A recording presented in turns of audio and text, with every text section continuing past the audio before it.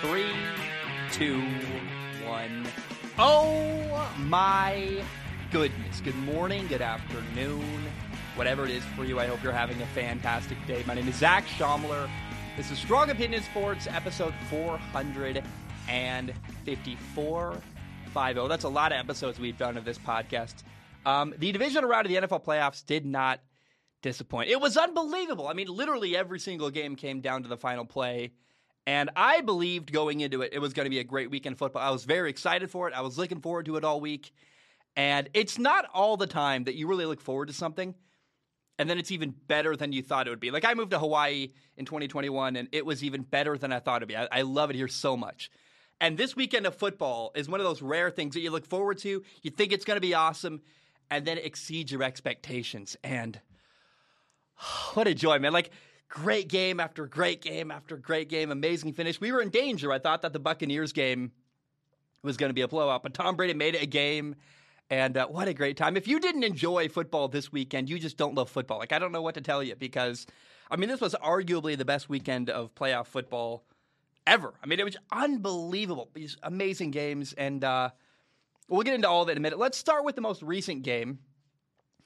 Kansas City just beat Buffalo in a wild, fun, crazy playoff game. It went to overtime. KC won 42-36. And this game felt like watching a video game. It just crazy play after crazy play, amazing finish. The way it came down to at the end, I got chills watching. It was awesome. And it made me think of back in the days in college when it was all of us in a dorm room. Two guys are playing Madden. There's like 5 people watching. We all are hanging out, and you go, oh, like you kind of.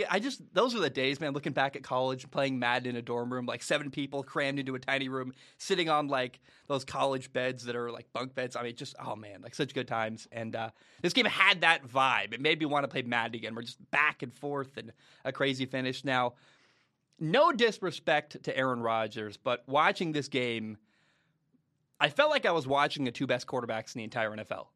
Josh Allen against Patrick Mahomes. They both made crazy throws. They both ran around and did crazy stuff and made play after play after play. And with this being the first year that doesn't have Tom Brady or Aaron Rodgers in a championship game since 2009. Is it 2009 or 2011? It might be 2011. One of those years. It's been a long time. Like the last time was Brett Favre was playing in a championship game the last time that it didn't have Tom Brady or Aaron Rodgers. And this weekend really felt like a new era in the NFL, a new wave of young quarterbacks stepping up to the center of the stage. And here's what these 2 quarterbacks did. Josh Allen was 27 for 37 passing for 329 yards. He threw 4 touchdown passes, had 0 interceptions. He also ran 11 times for 68 yards. By the way, both quarterbacks in this game led their team in rushing. The leading rusher for Buffalo was Josh Allen. The leading rusher for Kansas City was Patrick Mahomes. Mahomes was 33 for 44 passing, 378 yards, 3 touchdown passes. He also ran 7 times for 69 yards, 1 more than Josh Allen, and he ran for a touchdown. And by the way, neither quarterback had a turnover. No picks, no fumbles, nothing. It was incredible quarterback play. And it felt like watching a game of Madden. It was unbelievable football. And to me, this was the final straw. I've been kind of teetering on the edge for quite a while. I said that Josh Allen was closing in on elite status. I think I said that last week. I want to make a statement here. Josh Allen is an elite quarterback. The way he ended this year, putting up performance after performance after performance, like that's elite quarterback play. And something clicked for him at the end of the year. I don't know what happened, but he was good all year, and then just at the end of the year, man, he just got better and better and better. And I cannot wait to watch the guy next year. Like, oh my gosh, he's an elite quarterback. I don't know, man. I don't know what to tell you. Like, I love the guy. He's awesome. He's so fun to watch, and I'm heartbroken that he lost. Now, the way this game ended was crazy. There's some controversy. We'll get into that in a moment. But the final 2 minutes of this game, there were 25 points scored in less than 2 minutes. 3 touchdowns and a field goal and a 2-point conversion by Buffalo. And, Buffalo scored the go-ahead touchdown on a 4th and 13. It was crazy. They went for 2. They got it. Josh Allen ran around, made a play, threw for the 2-point conversion. Then Kansas City responded with a 64-yard touchdown to Tyreek Hill. Then, KC went up 33-29. By the way, Tyreek Hill, shout out to him. He had 11 catches for 150 yards and a touchdown. And then I thought Buffalo won the game. Buffalo put together a good drive. The Bills threw a touchdown with 13 seconds left in the game. They took a 36-33 lead. And you would think, hey, you got a 3-point lead, 13 seconds left in the game. Like, hey, it's one thing if you leave a minute on the clock for Patrick Mahomes. You go, hey, you left way too much time on the clock for Mr. Patty Mahomes. But you would think, hey, Patrick Mahomes cannot score in 13 seconds. Then he did. And it wasn't like Buffalo had some crazy, awful pass interference penalty or anything like that. No. Pat Mahomes just did his thing. He had 2 completions, 2 plays, 44 yards in 10 seconds. There were 13 seconds on the clock. There were 3 seconds left when the Chiefs lined up for their game-winning field goal. 19-yard pass to Tyreek Hill, and then a 25-yard pass to Travis Kelce. And look, for example, that is why you save 3 timeouts for the end of the game, so that you can throw the ball freely over the middle, not have to worry about trying to – imagine if they threw that ball to Travis Kelce with 3 seconds left, had to run up and try to clock it. It wouldn't have worked. They would have had to throw a Hail Mary there. So that is a testament to the Kansas City's coaching staff and their discipline and organization and not needing to burn a timeout earlier in the game. So, look, KC tied it with a field goal at the end of the game. They got the ball first in overtime. They got a touchdown. They won. Game over. So, first of all, great win for Kansas City. I mean, look, they're probably going to win another Super Bowl. It's going to be – I'm very excited. I think my prediction now is that we're going to get Rams against Kansas City in the Super Bowl, and that sounds wild and fun. Obviously, though, the way that KC won this game in overtime, getting the ball first, it was basically whoever got the ball first won the game. It led to a debate about the NFL overtime rules. I'm here for it. I thought it sucked that Josh Allen did not get the ball in overtime with a chance to respond. Again, it was basically whoever got the ball first won the football game. Now, my stance on NFL overtime is slowly evolving because I've always said, hey, look, you had 4 quarters to try and win the game. If you couldn't get it done in an hour of football, 4 quarters, then you aren't necessarily entitled to getting the ball at the end of the game. Like, you're not entitled to a possession at the end if you couldn't win in 4 quarters. You had your chance. And that's really easy to say when it's a regular season game and it's like Pittsburgh tying against Detroit, something like that, right? Whatever that is. It feels kind of cruel to say that at the end of the year in a playoff game that ends the season of one team, not the other. And look, Buffalo, to their credit, it's not like you can point to the one thing Buffalo did wrong and go, well, you know what? They did this or that. No. Buffalo did basically everything they could. They were 4 for 4 on 4th down. They had 2 touchdowns on 4th down. They went for touchdowns, not field goals. They did not settle for field goals. They realized, hey, it's very serious. We got to go for it on 4th down if we're going to beat this juggernaut Kansas City. And they had 0 turnovers. Like, you can't point to the moment where you're like, hey, Buffalo screwed up here or there. They played great down the stretch. They took every opportunity they could. That's a tough pill to swallow. Like, I don't know what to say there. I mean, you could argue, and a lot of people do, that defense is part of the game. And, the Bills had opportunities to stop KC. They could have stopped them on defense at the end of the 4th quarter or in overtime. Defense is a big part of the game. It's, 33%, either special teams, offense and defense. But it's an offensive-driven league. I mean, the rules are literally set up for offenses to succeed. And at minimum, we can all agree the rules are skewed towards offensive football. And for Josh Allen to not get a possession at the end of the game, I think at minimum it would have been really good television. Was it unfair? I didn't like it. I wasn't enjoying not seeing the other team get a chance to respond. Maybe we could just adjust the overtime rules maybe in the playoffs and Super Bowl. We don't need it in the regular season, fine, although I would love to get rid of ties. I absolutely hate ties in the NFL. But I just don't like seeing a season end that way, where it basically ends on a coin toss. There is a problem there, though, with, okay, so if Kansas City gets the ball first, they score a touchdown, then Buffalo gets the ball with an opportunity to respond. in theory, that could go on forever. Like, at some point, you got to cut that off because it felt like watching these two teams could have scored all night. And you don't want a game that goes on for 4 hours, touchdown after touchdown after touchdown. Like, at what point do you call it and say, hey, like, this is the last opportunity? So, I don't know. There has to be a cutoff. I don't know the answer here. But again, it would have been amazing TV to see Josh Allen get the ball at the end with an opportunity to respond. I would like to see the NFL make some kind of change to their overtime rules. I don't have the answers here. I don't know what that looks like, but that's why they're paid tons of money to figure that out. And again, while we're at it, can we please get rid of ties? Because I hate when games end in a tie. It just is like, it's so frustrating. Now, we've addressed that. I don't know what the answer is, but I really would have liked to see Josh Allen get the ball at the end. I want to give a shout out to both offensive coordinators, Brian Daboll with the Bills, Eric Bieniemy with Kansas City. They are unreal. The play calling in this football game, look, these are two good defensive coordinators in Kansas City and Buffalo. Leslie Frazier, I'm blanking on the guy's name. He coached for the Rams. Steve Spagnuolo in Kansas City. I knew his name. I did know it. I just couldn't remember for a second. These are good defensive coordinators that might become head coaches. And look, Brian Daboll and Eric Bieniemy were dialing up great play call after great play call after great play calls. It was kind of headache-inducing to watch. It was like, this is just amazing offensive football.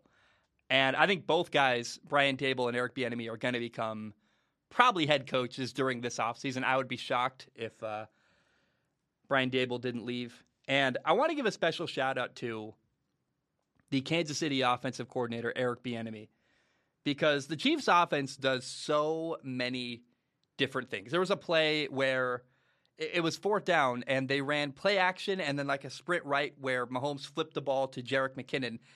I don't even know how to describe that play. It was crazy play design. Or think of how many times watching Kansas City this year you saw Blake Bell or Travis Kelce take a snap under center or in the shotgun at quarterback.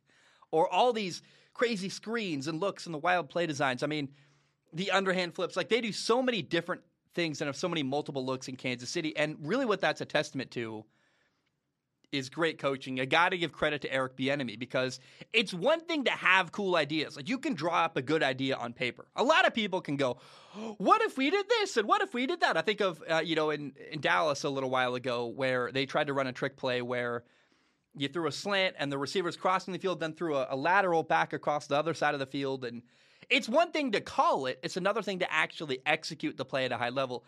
Kansas City, to their credit, not only do they call a lot of crazy, wild, impressive different looks, but they execute them at a really, really high level. And that is a testament to the discipline and the great coaching in Kansas City, especially with Eric Bieniemy. That's executing at a really high level. And I really, really respect and admire what's gone on in Kansas City this year, especially with the way they call plays and the way they execute those kind of crazy plays they call. Now, I want to give a tip of my cap to Buffalo because I am so hoping that this is wishful thinking. I would love to see Brian Daboll stay at Buffalo. Their offensive coordinator. Here's what I'm begging. Do not leave a good gig you got going in Buffalo for a crappy head coaching job somewhere else. You got a good job security, and Buffalo is so close to a Super Bowl. Like, you can feel it. If they got the ball in overtime, they probably would have won that game and would probably be the Super Bowl favorite right now. I mean, they're a coin flip away from potentially going to a Super Bowl. And so all I ask is, Brian Daboll, do not leave for, I don't know, I'm trying to think of what a crappy job is, but don't leave for a crappy job. I'm begging you. You got a good thing in Buffalo, and man, they are better with him calling plays. And I would be so heartbroken if Brian Daboll left and Josh Allen took a step backward and Buffalo was a little bit farther from a Super Bowl. I just don't want that to happen. Josh Allen's amazing. It feels like no matter who's calling plays, he's going to do incredible stuff because his ability to ad-lib and extend plays and do wild stuff, it's unprecedented. But it was really, really fun to watch Buffalo this year and especially to watch the progression of Josh Allen. Now, despite the loss, I got to give a shout out to Bills receiver Gabriel Davis. Oh my goodness. This guy had probably, I don't know how he played in high school. I'm sure he was dominant in high school, but he had the game of his life. in the playoffs on the road in Kansas City. He had 8 catches for 201 yards and 4 touchdowns. He had 6 touchdown catches all year during the regular season. Like, what? Good for him. A lot of people were bagging on Stephon Diggs. Stephon Diggs had like 3 catches for 7 yards. And like, oh, the Stephon Diggs revenge game didn't live up to the hype. You know, all this talk and all this buildup for him to do nothing. The reason why Stephon Diggs did nothing is because it was the Gabriel Davis show. He was open all night. He was making play after play. He got all 4 of Josh Allen's touchdown passes. It's only a shame that Gabriel Davis did this in a loss. I wish I could have said, and the hero was Gabriel Davis. We couldn't do that, and that's sad. It's also a shame that these 2 quarterbacks both play in the AFC, because a Josh Allen against Patrick Mahomes Super Bowl would be crazy. It'd be so much fun to watch. Can you imagine if that kind of game we just saw was in February in a Super Bowl? Like, and to me, like, the same way that Brady and Manning never played against each other in a Super Bowl, because they were both usually meeting in the AFC title game, Colts and Patriots, and then eventually Denver and Patriots too.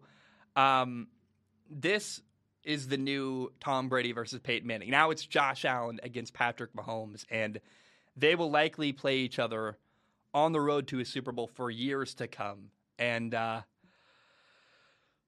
future's bright. It's a new era in the NFL, and this is the future. Josh Allen and Patrick Mahomes, the way they play, it's different. It's no longer Peyton Manning in the pocket, unable to move. It's no longer Tom Brady without the ability to extend plays. No, these guys are different, and they're better. They're just unbelievable to watch, and what a fun playoff game this was between Buffalo and Kansas City.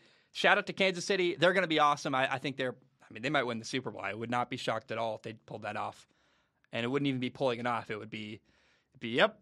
I remember earlier this year writing off Kansas City because I said, look, the way they're playing now isn't going to work. The defense was struggling, and Patrick Mahomes was, man, he was a gunslinger. And I've said it multiple times throughout the year. We have seen an evolution of Patrick Mahomes where he's no longer just the guy. He still is making crazy plays. He had a throw on the run where he like dipped his shoulder, threw like a sidearm pass underneath the defender's arm for a first down. Like, he does crazy stuff still. He runs for first downs. Like 3rd and 6 was his game all night. 3rd and 6, another Patrick Mahomes run for a first down. It was uncanny. But the difference for Patrick Mahomes this year is that, and he had to learn this because early on he wasn't doing this. We saw an evolution here. When teams went 2 high safeties and played soft coverage, they would double-team Travis Kelce, they'd double-team Tyreek Hill. They would give him a check down underneath, and he started taking the check down and taking what the defense gave him underneath. And that's an evolution in his game. A little more patience, a little more maturity. And the fact that Patrick Mahomes has figured that out now, oh, man, what an impressive thing he's done. And the fact that you can say honestly, hey, Patrick Mahomes got even better this year in 2021. That's a terrifying thought, and I would not be surprised at all. In fact, I kind of expect it. I expect Kansas City to win the Super Bowl. I openly rooting for Rams against Kansas City in the Super Bowl. I want Matthew Stafford, that high-powered offense, that really good defense with Von Miller and Aaron Donald and Jalen Ramsey. I want that team to play against Kansas City because I think that's the best, most fun matchup. And just look, at this point, KC should be the favorite. I mean, they really should be. And it's just impressive. I hope Tyrann Mathieu, I don't know what's going on with him. I hope he's healthy enough to play in the future. But, well done by Kansas City. Now, let's shift gears to Tampa. The Rams beat Tampa on Sunday. So Tom Brady and the Buccaneers have been eliminated from the playoffs. And the Rams could play 2 games at home in a row and win a Super Bowl. Next week, they host the 49ers, and if they win that game, guess what? The Super Bowl is in SoFi Stadium in LA. It's in their home stadium. It's going to be awesome. Now, this was kind of a weird game. The Rams beat Tampa 30-27, but it really wasn't a good game until the end. I mean, the Rams led 20-3 at halftime, eventually 27-3 in the second half. And Tampa did make a comeback. They actually had 2 touchdowns in the final 4 minutes. They tied it up 27-27 with 42 seconds left in the game. And then Cooper Kupp happened. Cooper Kupp, the Rams got the ball last. Their final drive, they got the ball. Tampa ties it up 27-27. Rams get the ball, 42 seconds left, and Cooper Kupp had 2 big plays, 64 yards. That set up the game-winning field goal from like the 10-yard line. The Rams won on the final play, and that's all she wrote. I mean, it was really fun to watch. And I'm a big Tom Brady fan. Everybody knows that. I've never hidden that fact. I openly talk about how I love the guy. I model a lot of my achievement stuff, and I think you can gain a lot of inspiration from Tom Brady. And even though I'm a big Tom Brady fan, I really wasn't too bummed or disappointed that he lost. I mean, look, you can't start the game as badly as Tampa did and expect to win. And I made my peace at halftime when they were down 20-3. I'm like, it's over. Like, they're not going to win this game. I don't see them coming back. I was surprised they even made it interesting. And I was grateful because I really, really hate when games are blowouts. I'm just glad it was even close at all at the end. But you will get no sympathy from me. The better team won. And I think, honestly, I think that the Rams are more interesting. Matthew Stafford, it's him going to a new team, winning his first playoff game. Now he's won 2. He could win a Super Bowl in his home stadium. I mean, that's a way better story than Tom Brady winning his 8th Super Bowl. I'm not really that sad that Tom Brady's gone. The storylines here, the Rams against the 49ers for a third time this year. When the Rams, by the way, the 49ers beat the Rams 2 times this year. They beat them 31-10, and they beat them in overtime to end the year, Week 18, so the Rams could, the 49ers, could get into the playoffs. So the Rams haven't beat the 49ers all year. Now they get a chance to beat them at home to get into the Super Bowl, and it's hard to beat a team 3 times in 1 year. That doesn't happen very often. Now, on the day, Rams receiver Cooper Kupp, I got to give him a shout out. I remember watching this guy at Eastern Washington. I watched him live, in person, and he was even more impressive in college than he is in the NFL. Like, Cooper Kupp was a guy that I remember, I worked for networks and would film their games, and I remember going like, dude, this guy is different. Like, he's just head and shoulders above everybody else at that level in college football. And it's kind of weird. This was actually the first ever Pro Bowl for Cooper Kupp. And by the way, 2 former Eastern Washington alumni, Samson Ebukam and Cooper Kupp, playing against each other next week in the NFC Championship game. Eastern Washington, they're going to pump that up. I played with Samson in high school. That's pretty cool. Good for him. Anyway, in this game, Cooper Kupp had 9 catches for 183 yards and a touchdown. Are you kidding me? Again, it's his first year ever going to a Pro Bowl. I could not believe that. And he made plays when it mattered most at the end. Here's the story, though. The story from this football game was Rams quarterback Matthew Stafford. He was 28 for 38 passing, 366 yards, 2 touchdowns, a big goose egg, 0 interceptions, and he played so dang good. I am very, very happy for Matthew Stafford. I would imagine that everybody from Detroit that's a Lions fan is happy for him as well. We got out of Detroit, and he's winning, man. He's doing very, very well. He's now 1 game away from a Super Bowl appearance, which, if you could have told Matthew Stafford that, that was the goal, right? When Matthew Stafford got traded to the Rams, that was why he came there. And here's the huge thing for Matthew Stafford. He does not have a single turnover so far in the playoffs. No fumbles, no interceptions, nothing. He's been playing good, clean football. And when it matters most, he's been playing his very best football of the year. He was on fire, especially to start this game. Are you kidding me? And if the Rams win a Super Bowl, you got to give a lot of credit to their general manager, Les Snead. He traded for Matthew Stafford.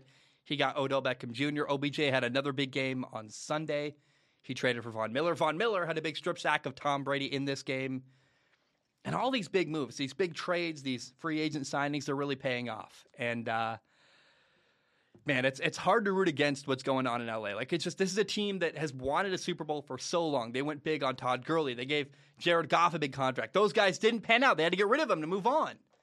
And they still were like, no, we want to win a stinking Super Bowl. Here they are doing their best to make that happen. And, good for the Rams. Now, Tampa was hurt. Their right tackle, Tristan Wirfs, did not play in this football game. Receiver Chris Godwin's out. He tore his ACL. We know what happened to Antonio Brown. I mean, it was pretty clear watching this game they could have used Antonio Brown. Now, there was an awesome touchdown, the one that, late in the game, one-on-one coverage, Mike Evans with Jalen Ramsey, the best corner in the NFL, arguably, and Mike Evans just beat him vertically, just off the line, one-on-one matchup. Tom Brady. Remember when people said Tom Brady couldn't throw a deep ball? Go watch that 55-yard touchdown pass to Mike Evans and tell me that Tom Brady can't throw the ball deep. You're just on drugs or totally wrong. I don't know, one of those two, because what Tom Brady could do is awesome. It's also kind of funny. So, Tampa's really beat up. Even their head coach is beat up. Bruce Arians, go look at him. He looked kind of like a character from Mad Max. He's got the limp because he hurt his knee. He's got his arm in a sling, and he's got that radio set up on his chest. If you want to, go look up a picture of Bruce Arians from this football game. I'm not kidding. He looked like, a very clean-shaven, well-kept, but nonetheless a Mad Max character. The radio was what did it, man. He had this, the sling and then, this, I don't know how, it looked really wacky and cool, but if he told me he was the boss from the video game Rage, I would have been like, yeah, that adds up. Now, Tom Brady was vague about what's next for him. I don't know why Tom Brady didn't just come out and say, I'll see you next year, I'm coming back. I don't know why. But I really can't imagine that Tom Brady's going to retire after this year. He's 44 years old, but he literally led the NFL in every passing category. And maybe, he wants to end on top. That's possible, I guess. But I would be surprised if Tom Brady's desire to do well and win more and keep playing was suddenly gone. I think part of why he didn't say anything now is because he doesn't want to say something that he's locked into and put himself into a corner. But look, come February when he's watching the Super Bowl and watching someone else win, and in his head, he'll probably tell himself, someone else is winning my Super Bowl. That's what he's going to tell himself, because that's what you have to tell yourself. And, there's no way. I remember when Brett Favre retired, and Chris Cluey flew down to Mississippi to go get him and bring him back. The Vikings punter went and got Brett Favre to bring him back to football. Now, Brett Favre didn't work out, but there's going to be a moment like that where if Tom Brady, I'm sure he's thinking about retiring, I have no doubt. Family and this and that, but you're telling me that come April, Tom Brady's not going to be sitting at home going bro, I need to win. I need to play some more football. He's not going to. I just can't imagine a world where Tom Brady retires. I don't know how he would get himself out of Tampa Bay. I don't know. I don't think he's going to leave. I don't know what other team would give. Maybe he could go to the Colts. They're, prepared to win, but I don't know that he could go to another team that would be more set up to win than Tampa anyway. So who knows? But it is interesting that Tom Brady didn't come out and just say yeah, I'm coming back. Clearly there's something there, but he's also probably just waiting for another day to figure his stuff out. And again, why say something you're painting yourself into a corner on? But take everything I say with a grain of salt. I'm a massive Tom Brady fan, and I personally cannot imagine him retiring right now. I will say I love that Tom Brady is in Tampa, because the TB abbreviation in my notes has a double meaning. I'll be TB touchdown, TB gets a first down, and that means both Tom Brady and Tampa Bay. That's kind of fun, but we will see what is next for Tom Brady and Tampa Bay in the coming months. But I would be personally very, very shocked if Tom Brady did retire after this year. Okay, let's shift gears to Cincinnati and Tennessee. On Saturday, the Bengals beat the Titans 19-16. And it was actually the first road playoff win in the history of the Bengals franchise. And, man, the story here is easily Bengals quarterback Joe Burrow. He did something that should not be possible. He got sacked 9 times and still threw for 348 yards and won the football game. It's unbelievable. The Tennessee Titans tied the record for most sacks in a playoff game. And Joe Burrow still made it work. He threw for 348 yards. That's unbelievable. I love Joe Burrow. I love what's going on there. They're one game away from the Super Bowl. If you told me going into the year that Cincinnati would be in the AFC Championship game, I would have gone, really? Really? Are you kidding me? Oh, and by the way, the game to get into the AFC Championship game, Joe Burrow's going to get sacked 9 times and still win the game. Are you kidding me? I'm so happy for the city of Cincinnati. I wish I could have got Skyline Chili watching on Saturday. I just oh man, I can't wait. That's a city that's special in my heart. I can't wait to go back. I don't know, man. I really I am telling you. I know people think I'm crazy. Cincinnati is one of my favorite places in America. I can't explain it to you. It's the city, the people there. People there love, there's a culture of football there that just isn't, I live in Hawaii. People don't care about football. You go to a bar in Cincinnati, everybody's talking about the Bengals. And I went to Cincinnati when, they had, who is it? Ryan Finley was their starting quarterback, right? I can't imagine how it is now with the man, the myth, the legend, Joe Burrow. I am just, oh my gosh, I am so, so happy for Cincinnati. Now for Tennessee, oh, man, this was a game you just could not afford to lose. You had home field advantage. You sacked the opposing quarterback 9 times. And look, it has become very clear that the limitations of Ryan Tannehill are going to hold this team back. He had 3 interceptions. He also missed, receiver A.J. Brown wide open deep. It would have been a touchdown if he made an accurate throw. Let's be clear, Ryan Tannehill is not an awful quarterback, but he does leave a lot to be desired. And next year, they're also paying him over $38 million. Next year, the cap hit for Ryan Tannehill is $38.6 million. Oh, I mean, look, I am convinced you can win a Super Bowl with a guy like Ryan Tannehill. I mean, we saw Trent Dilfer once win a Super Bowl. Trent Dilfer, Joe Flacco, Nick Foles, if the right guy gets hot, you can make it happen. But the key to winning, and I don't even know that comparing him to Joe Flacco is the right way. Let's compare more to a Trent Dilfer. It's a little worse, but, he's a guy with limitations. He's not the best quarterback in the NFL. Everybody agrees with that. But limited quarterbacks have won Super Bowls. However, I cannot imagine winning a Super Bowl when you're paying Ryan Tannehill a ton of money, right? The key to a guy like that, he's only a good idea if he's cheap and you can build an amazing team around him. The problem is that when you're paying a guy at his level of quarterback that much money, you're not able to build the team around him you're going to need to win with a guy with his talent and his skill set. Ryan Tannehill will always be overshadowed by guys like Joe Burrow, who we lost to, Josh Allen, Justin Herbert, Patrick Mahomes. These guys who are immensely talented elite quarterbacks, and he's just he's meh. I would take Kirk Cousins in a heartbeat over Ryan Tannehill. Derek Carr over Ryan Tannehill. I mean,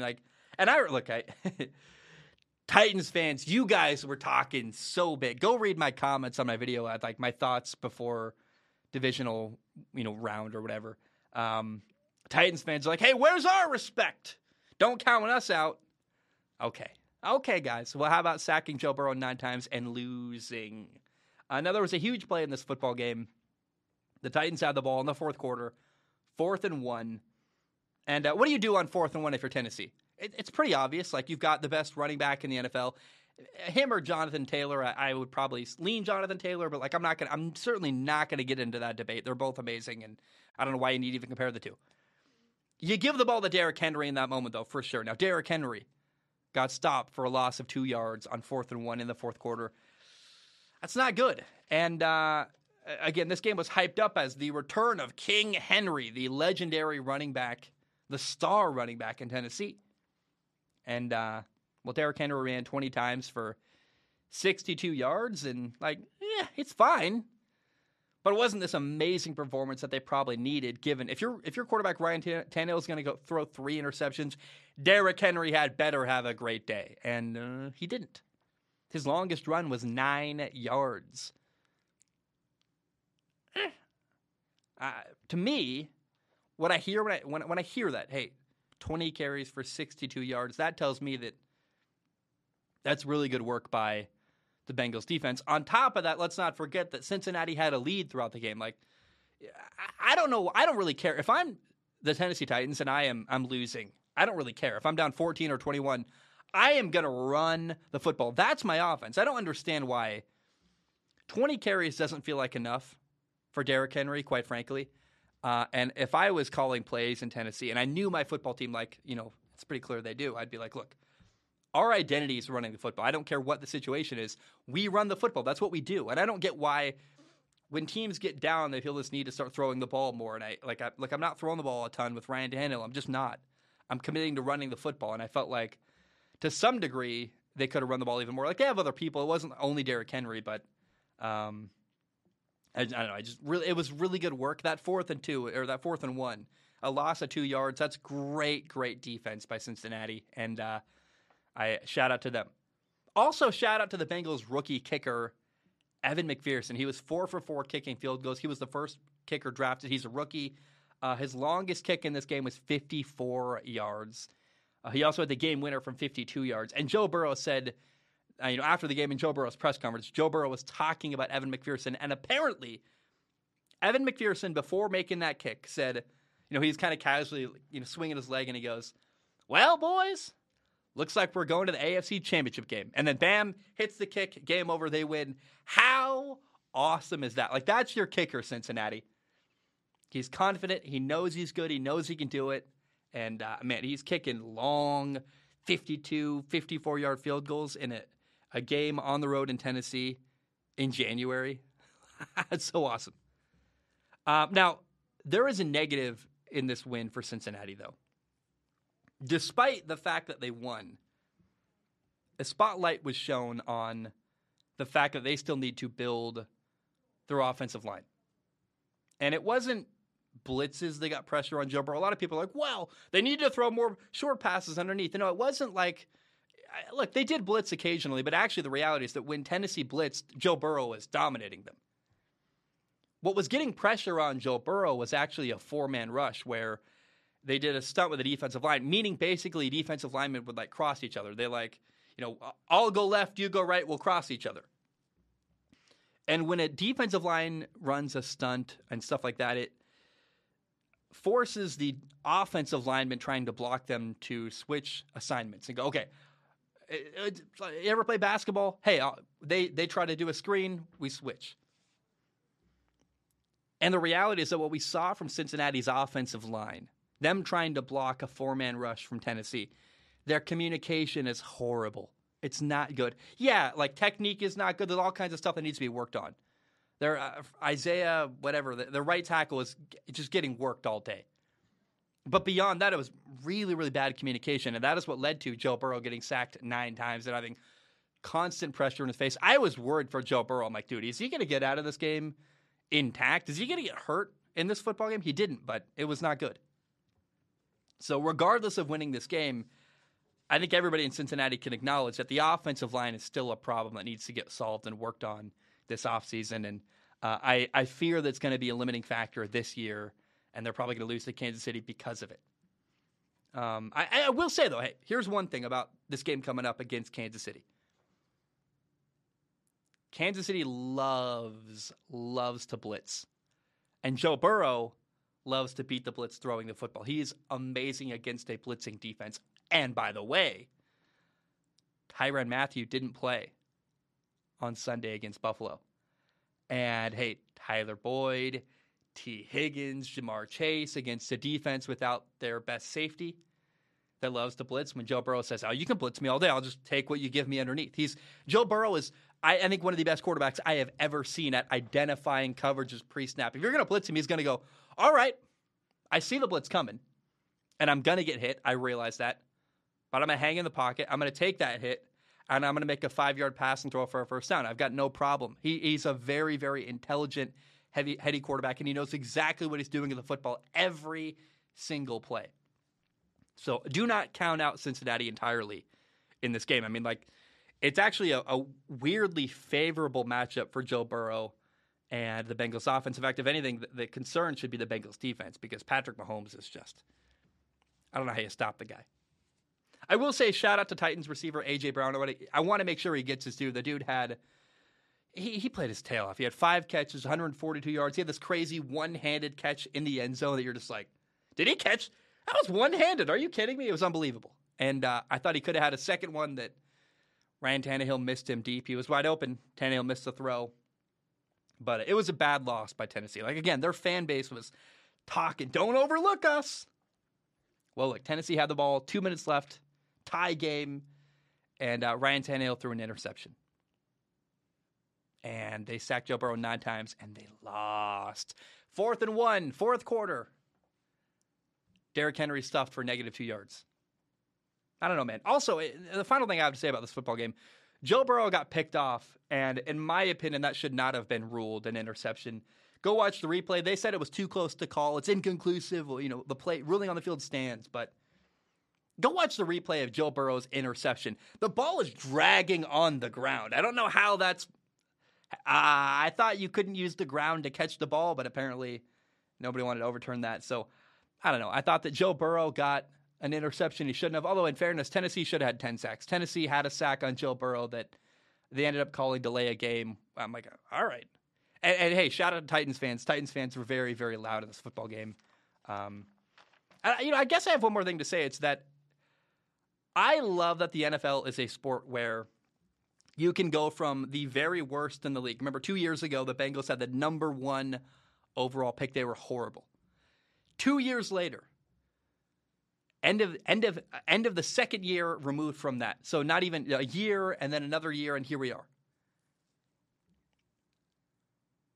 The Bengals are a game away from a championship game, the Super Bowl. They're 1 game away from the Super Bowl. How many other sports are like that, where you can go from the worst to one of the best in 2 years? Certainly not in the other sports I follow. I love Formula One. You're not going to see Williams F1 in 2 years a race away from winning a championship, right? You're not going to see college football, who's horrible. You're not going to see Vanderbilt football, horrible in the SEC, win a national championship 2 years from now. It takes way too long to build a winning program in most other sports. The fact that the NFL is so malleable and teams have so much hope that you draft a guy like Joe Burrow, you draft Jamar Chase, bam, 2 years later, you make a couple moves in free agency, you're a game away from the Super Bowl. I love that about the NFL. It's the best thing about the NFL, in my opinion. And to see the Bengals in the AFC title game, that's awesome. And can you imagine? I don't think it's going to happen. And maybe it's me protecting my heart because I so badly want it to happen. Can you imagine if Joe Burrow and the Bengals won the Super Bowl this year? 2 years ago, Joe Burrow won a national championship and dominated Clemson. Smoking a cigar after the game. I guess you smoke them with your, not that. This is something else. If you're watching on YouTube, you got a very good insight into my life. I don't even do that. I do the vitamins. No, can you imagine that moment if Joe Burrow won a Super Bowl this year with the Bengals in his second year with the team? Carson Palmer couldn't do it. Andy Dalton couldn't do it. They couldn't even win a playoff game. Here we are with Joe freaking Burrow, the man who's got ice in his veins, and it's so cool to see. I love it. I love Joe Burrow. I am convinced the guy can walk on water, and I am so, so happy for the city of Cincinnati. All right, guys, I need to take a short break. This next topic, we're going to talk about the Packers, and then we'll talk about kind of some previews for the weekend coming up.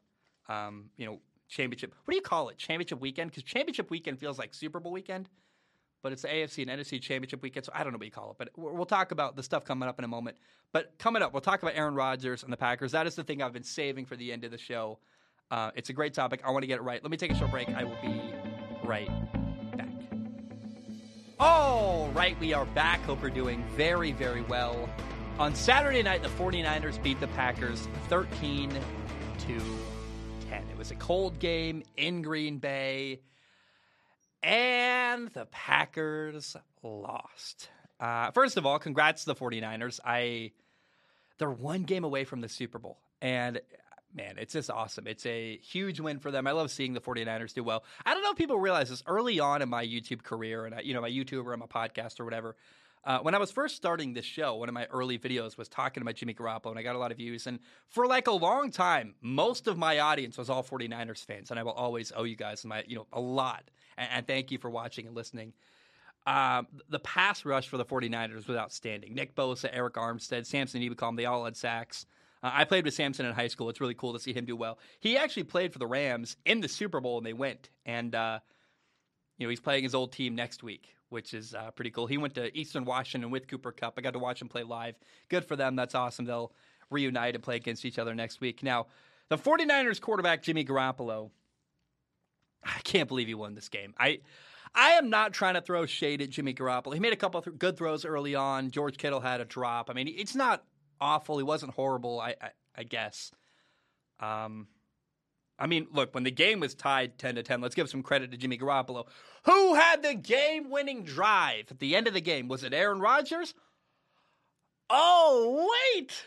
It wasn't. It was actually Jimmy Garoppolo. Believe it or not, Jimmy Garoppolo made the plays down the stretch that were better than what Aaron Rodgers could do. But also, the negative here is that Jimmy Garoppolo had a lot of, and I mean a lot, of interception-worthy throws where, I mean, these are throws late to the flat that probably should have been pick sixes where, like, you just cannot get away with throwing the ball to the flat late. You do that against the Rams next week, Jalen Ramsey, he's got to pick that off and be gone. See you later, sayonara, that's a touchdown. And a guy sent me a message on Instagram. He said, Jimmy G is the epitome of guessing on your math quiz, but still passing. Shout out to Adam. He's totally right. I was shocked that Jimmy G won this football game. He beat Aaron Rodgers on the road in Green Bay. And I'm saying that Jimmy G won the game is a bit dramatic. He did not win the game, but he certainly, I mean, his team won. But it's amazing. Like, the 49ers so desperately need a better quarterback. They need Trey Lance to develop and become their guy because, my goodness, Jimmy G is not the answer. And he's so limited. I'm not trying to say anything negative against the guy, but he's going to be the limiting factor, whether it's next week against the Rams. I could actually see a reality where the 49ers beat the Rams. They've beat them twice this year. The Rams have lost to the 49ers 2 times this year. And by the way, Matthew Stafford has not thrown an interception yet this year. I could see that coming to an end against the 49ers where you never know. I mean, do not count the 49ers out. They certainly have a shot to win. But whether it's in the Super Bowl or next week, at some point, the Jimmy Garoppolo deficiency, his limitations are going to come back to bite the 49ers. Now, can you imagine if they won a Super Bowl with Jimmy Garoppolo? And you're like, we got to get rid of Jimmy G, but he won us a Super Bowl. I mean, it would be crazy, but remember, even Trent Dilfer won a Super Bowl. So Jimmy Garoppolo, not a great quarterback. Let's talk about the other quarterback, though. Here's the big thing. There are 2 reasons why the Green Bay Packers lost this football game. Aaron Rodgers is one. Special teams is the other. The Packers' special teams were bad. They had a field goal blocked. That was heartbreaking. And then with 4 minutes left to go, Green Bay got a punt blocked, and the 49ers grabbed it for a touchdown. That's awful. That tied the game 10-10. And by the way, on the 49ers' final kick, Robbie Gould has never missed a kick in the playoffs. Shout out to Robbie Gould. When Robbie Gould hit the game-winning field goal as time expired to win the game 13-10 and beat the Packers, sent him home. Green Bay only had 10 guys on the field to block the field goal. It's embarrassing. It's embarrassing how bad the Packers' special teams were on Sunday. They've been horrible all year, and they were really bad on Sunday. Now, that being said, so I've said it. Hey, special teams were not good. In spite of that, though, the Packers still had the best quarterback in the NFL, Aaron Rodgers. And in the biggest game of the year, Aaron Rodgers was mediocre. He was 20 for 29 passing. Not horrible. 225 yards, no touchdowns, no interceptions. Not a bad game by any stretch of the imagination. I would kill to have an NFL game like that. Can you imagine? I mean, that's a good game. But it's not a great game. It's like, yeah, it's mediocre. It's fine. It's average. And the Packers only scored 10 points in the biggest game of the year. And look, they had a field goal blocked. It's horrible. That sucks. But I don't want to hear excuses. If you want to be a badass quarterback, you got to be the badass quarterback. You can't. I'm so tired of this. You know, every time Aaron does something amazing and heroic, he gets praised. But anytime anything bad happens, it's someone else's fault. And people, by the way, had the audacity to say that the 49ers pass rush was too good. Aaron Rodgers got sacked 5 times. Samson Ebukam, Eric Armstead, Joey Bosa. They were getting after the quarterback. That's on the same day where Joe Burrow got sacked 9 times and still threw for 348 yards and won a football game. Won a playoff game on the road. Aaron's at home getting sacked 5 times. I have no sympathy. You're going to tell me the pass rush was a problem? It wasn't for Joe Burrow. He made it work. How come Joe Burrow could make it work in year 2 and Aaron Rodgers, NFL MVP, maybe his 4th this year? You tell me the pass rush was, get out of here. Yeah, it was hard. Aaron was sacked 5 times, and they had a punt blocked late. It was tied 10-10, end of the game. But by the way, when it's tied 10-10 at the end of the game in the playoffs, that's when your Hall of Fame quarterback needs to step up and make a play. And did anybody see Aaron Rodgers' face after that punt was blocked and gave the 49ers a touchdown? He looked disgusted. He looked defeated. There's a little floaty. I'm going to grab it. Got it. If you're watching, if you're listening, I just grabbed a floating piece of dust in the air in front of the camera. In that moment, when something bad happens in a football game, I have watched Tom Brady many, many times. When bad stuff happens, Tom Brady has this look of determination. When Joe Burrow has something bad happen, Joe Burrow goes, all right, let's go. And you can see the look in their face. They're not dejected. They're not disappointed. They're ready to get to work and keep battling. This weekend, Joe Burrow got sacked 9 times and still won a playoff game. Tom Brady was down 27-3. Tom Brady did not win the game, but he was down 27-3, and he tied the game 27-27. I have never met Aaron Rodgers. I don't know what's going on in Aaron Rodgers' head, and I don't want to speculate as to what goes on in the guy's head. But I can tell you what I see from Aaron Rodgers' fan base, the people that speak for him on social media, in my comments, on everywhere else.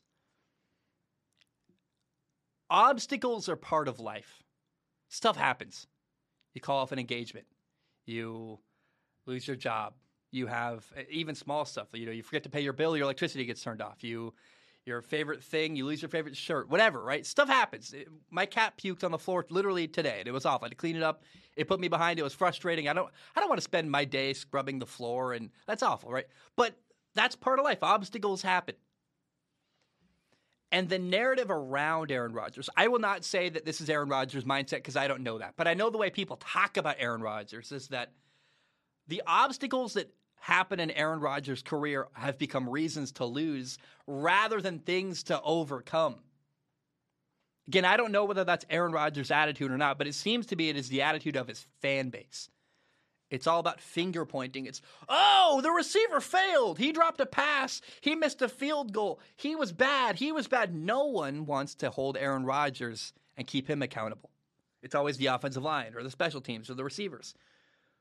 What there needs to be is accountability for Aaron Rodgers, your Hall of Fame quarterback, who is often called the most talented ever to play the game. Hey, the guy who's paid more than everybody else on the field in that stadium, Aaron Rodgers is the most highly paid person in that field at Lambeau Field. No one in the building is paid more than him. Maybe Alex Rodriguez, right? Alex Rodriguez is in the crowd. Fair enough. But you're talking about the NFL MVP. Best quarterback in the league by many people's minds. And the same people that would tell you that Aaron Rodgers is the best quarterback in the NFL would go around and say, well, the special teams were bad. The pressure at Aaron Rodgers. No. Hey, the best quarterback in the NFL needs to make a play at the end of the game tied 10-10. What happened on the Packers' final 2 possessions? They had the ball twice at the end of the game. They had 2 3-and-outs. And yeah, look, I'm not going to pretend that the blocked field goal was heartbreaking. That moment, you put together a great drive, blocked. Are you kidding me, man? I did all that work to get a field goal blocked, and that would have been the difference in the game. It would have. But in big moments, you get a blocked punt, you get a blocked field goal. In big moments, your best player needs to make plays. He needs to step up. He needs to deliver. Aaron Rodgers is in danger of becoming one of those all-time great regular season quarterbacks. A guy who wins a lot of MVPs and puts up great numbers and great stats, and his completion percentage is awesome. But he doesn't deliver enough at the end of the year in the playoffs when it matters most. What if Aaron Rodgers goes to Denver and doesn't win a Super Bowl? I mean, it's a good thing he's already won a Super Bowl because can you imagine if Aaron Rodgers did not have one Super Bowl under his belt? The things that I'm saying wouldn't sound crazy. I wouldn't sound radical. The things that I'm saying would be said everywhere. People would go, oh. And here's my theory on Aaron Rodgers. Aaron Rodgers won a Super Bowl early on in his career. After that Super Bowl win is when the MVPs came. After that happened early in his career, he won 3 NFL MVPs, so maybe his 4th this year. And look, I'm not that successful. Let's be clear, right? I'm a very small YouTuber. I'm a small podcast host, but I have a following. And it's easy to let that kind of success, the attention, the whatever, the money, to let that stuff affect who you are. I felt it myself and I've had to fight against it. I never want to change who I am. But let's be clear, success and money can change you.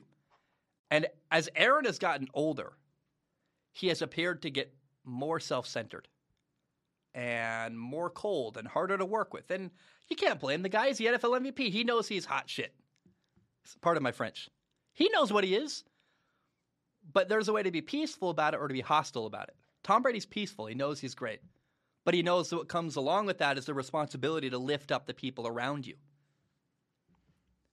My opinion on Aaron Rodgers, again, is that he's become harder to work with, more cold, more self-centered as his career has gone on and as he succeeded even more on the field. I think the success has changed who he is, and I don't think the person he is can win a Super Bowl anymore. He did win a Super Bowl a long time ago, but that's a different Aaron Rodgers than the one we're talking about now. I do not believe Aaron Rodgers will win a second Super Bowl in his career. That's something you can, years from now, when Aaron Rodgers maybe wins a Super Bowl in 2 years, clip that out, remind you. But also, don't forget that quote when he doesn't win a Super Bowl 2 years from now. It's a double-edged sword. Like, people love to crap on me for the stuff I say that I get wrong, but love to forget when I say stuff that's right. Don't forget I said that. Aaron Rodgers will not win another Super Bowl in his career. I think the person he is today is different than he was early in his career. I think he lacks the humility it requires, the willingness to take accountability when you lose. He's always finger-pointing rather than saying, what could I have done better? And after this game, Aaron gave a quote. He said, so many guys' contracts are up or on the brink. Lots of decisions to be made. I don't want to be part of a rebuild if I'm going to keep playing. Thinking about retiring, doesn't want to rebuild. He says the Packers are rebuilding and says, I don't want to be part of a rebuild. Aaron Rodgers is gone. He's leaving. He will leave Green Bay, and I hope he does. Not because I feel like I'm sounding hostile towards Aaron Rodgers. Here's what I want. I want to defend the good name of the Green Bay Packers organization. Because what I want to do is I want to see Aaron Rodgers on another team, because I am so tired of everything being everyone else's fault other than Aaron Rodgers. Because if he can't win in Denver, or maybe he goes to Indianapolis, maybe he's in the Colts, wherever he goes, if he can't win on another team, then people will finally realize, oh,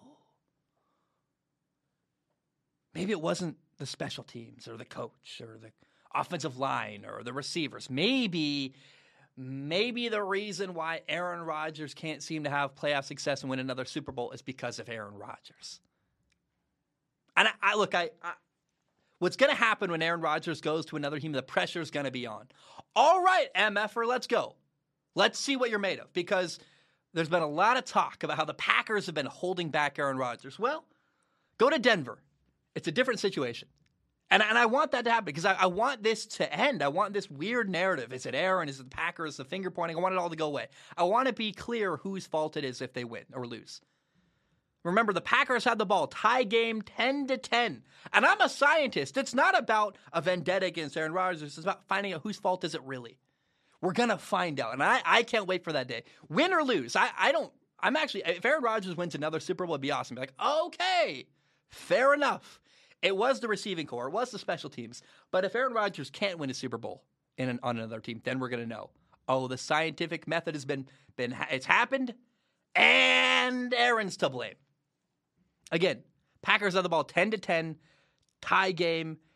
And I'm sorry that the 49ers got a touchdown to tie the game, Aaron. I'm sorry. You had a lead 10-3. The lead got taken away. You had to go do more work. But look, go make a play. That's a great opportunity. Tom Brady would have loved to have the ball 10-10 with an opportunity to score. Tom Brady on Sunday tied the game 27-27 and never got the ball back.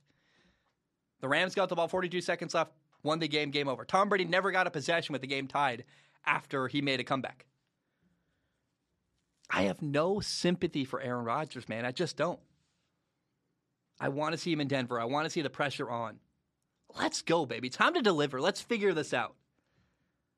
And when they lose, who will be blamed then? When Aaron Rodgers does not win another Super Bowl the rest of his career, are people finally going to go, oh, yeah, that's Aaron's fault? Look, you scored 10 points out of a mediocre game against the 49ers at home. That's on you. That's your Hall of Fame quarterback not making enough plays. And you can blame the special teams if you want, but I feel like every single time Aaron loses a big game, people find something else to blame. It's never Aaron's fault. And the only consistent thing over the years and the lack of a Super Bowl victory in recent years in Green Bay, the only consistent thing is actually Aaron Rodgers, because players have come and gone. Aaron Rodgers has always been there.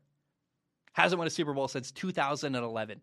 And he's a different person now. I don't think the person Aaron Rodgers is today can win a second Super Bowl. Hey, by the way, shout out to Aaron Jones. Aaron Jones had 9 catches for 129 yards. Devontae Adams had 9 catches for 90. They deserve a shout out. They played very, very well. But again, best quarterback in the NFL. You can't score more than 10 points.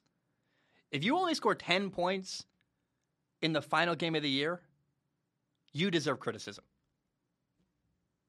So I got no sympathy for Aaron Rodgers, a Hall of Fame quarterback. Some say the most talented quarterback ever to play the game. Hey, talent is not the only thing it takes to play quarterback.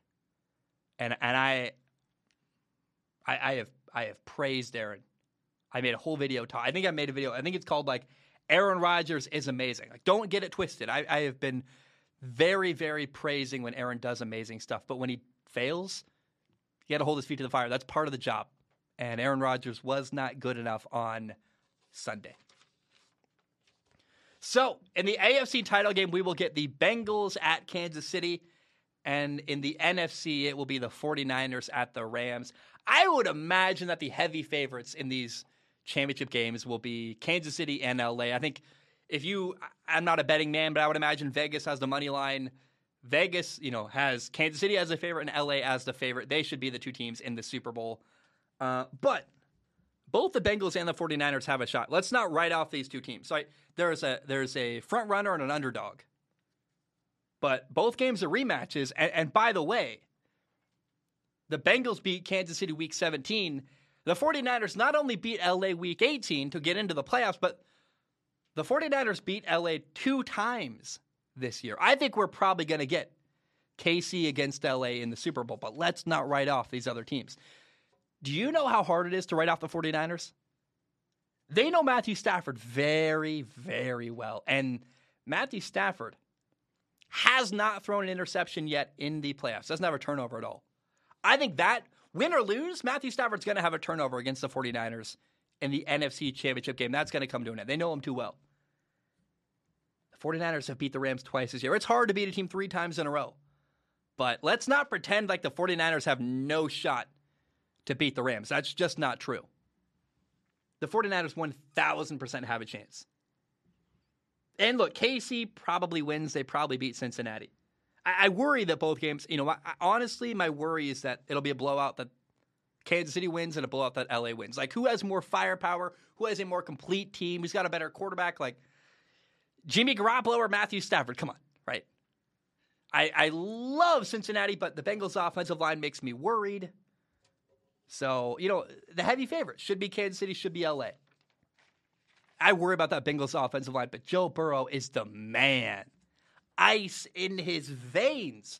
And Kansas City's defense loves to blitz opposing quarterbacks. And guess who loves when you blitz him? Joe Burrow. Joe Burrow goes, oh, clarity. All right, if you're blitzing, you bring pressure. Guess what that means? Hey, Jamar Chase has one-on-one coverage. And I know I got to identify the coverage. I got the ball out of my hands very quickly. But Joe Burrow is fantastic against teams that blitz him. He'll shred you. He destroyed Tennessee when they blitzed him. Joe Burrow got sacked 9 times on Sunday. It wasn't the blitz that got after Joe Burrow. It was actually his offensive line struggling to communicate and handle stunts from the defensive line. And the defensive line, basically, a stunt is where you switch, and we cross each other. And the offensive line has to pass off and go, okay, he's going left, I'll go find him, you go get the other guy. It's like switching on defense in basketball. But while the offensive line isn't concerned, the blitz is not. Joe Burrow handles the blitz very, very well. So the underdogs, the 49ers and Cincinnati, absolutely have a shot. You blitz Joe Burrow, he'll make you pay. Oh, and by the way, Tyrann Mathieu didn't play on Sunday and may not play against Cincinnati. Tyler Boyd, Jamar Chase, T. Higgins against a potentially banged-up Kansas City secondary. It's going to be a great game. It's going to be if one team wins in a blowout, it will be Kansas City, but do not write off the Bengals. And can you imagine, by the way, imagine if Joe Burrow won a Super Bowl 2 years after winning a national championship. Be a great moment for a cigar. I love what's going on. I think it's going to be an awesome weekend. Look, it will not be as good as the games this weekend. How do you beat this weekend? The divisional round of the NFL playoffs was unbelievable. Every single game ended on the final play. I don't know that we're going to get that this upcoming weekend, but I do think that, anybody who's like, hey, the 49ers have no shot. Cincinnati has no shot. Cincinnati already beat Kansas City once this year. The 49ers already beat the Rams twice this year. In fact, if anything, it's actually a disadvantage. I'd rather be the team that lost that first game both early games, because you have hungry, you have a chip on your shoulder. It's easy to have motivation. There's an emotional edge to that. It's, these MFers got us. We need to get payback, right? There is something to that. But let's not pretend like it's going to be a blowout and the underdogs have no shot in these games, because they do. LA should be the favorite. Kansas City should be the favorite. That's the Super Bowl I want, by the way. I want Kansas City against LA. I think that's going to be an amazing, wild game. Patrick Mahomes against Von Miller, Aaron Donald, Jalen Ramsey. That sounds like a ton of fun. But hey, Joe Burrow winning the Super Bowl? That sounds chaotic and amazing. Jimmy Garoppolo, who is probably going to get replaced in San Francisco. Can you imagine winning a Super Bowl and then losing your job the next year? I'm just telling you. It's going to be very easy for people to write off the 49ers and the Bengals. Do not do it.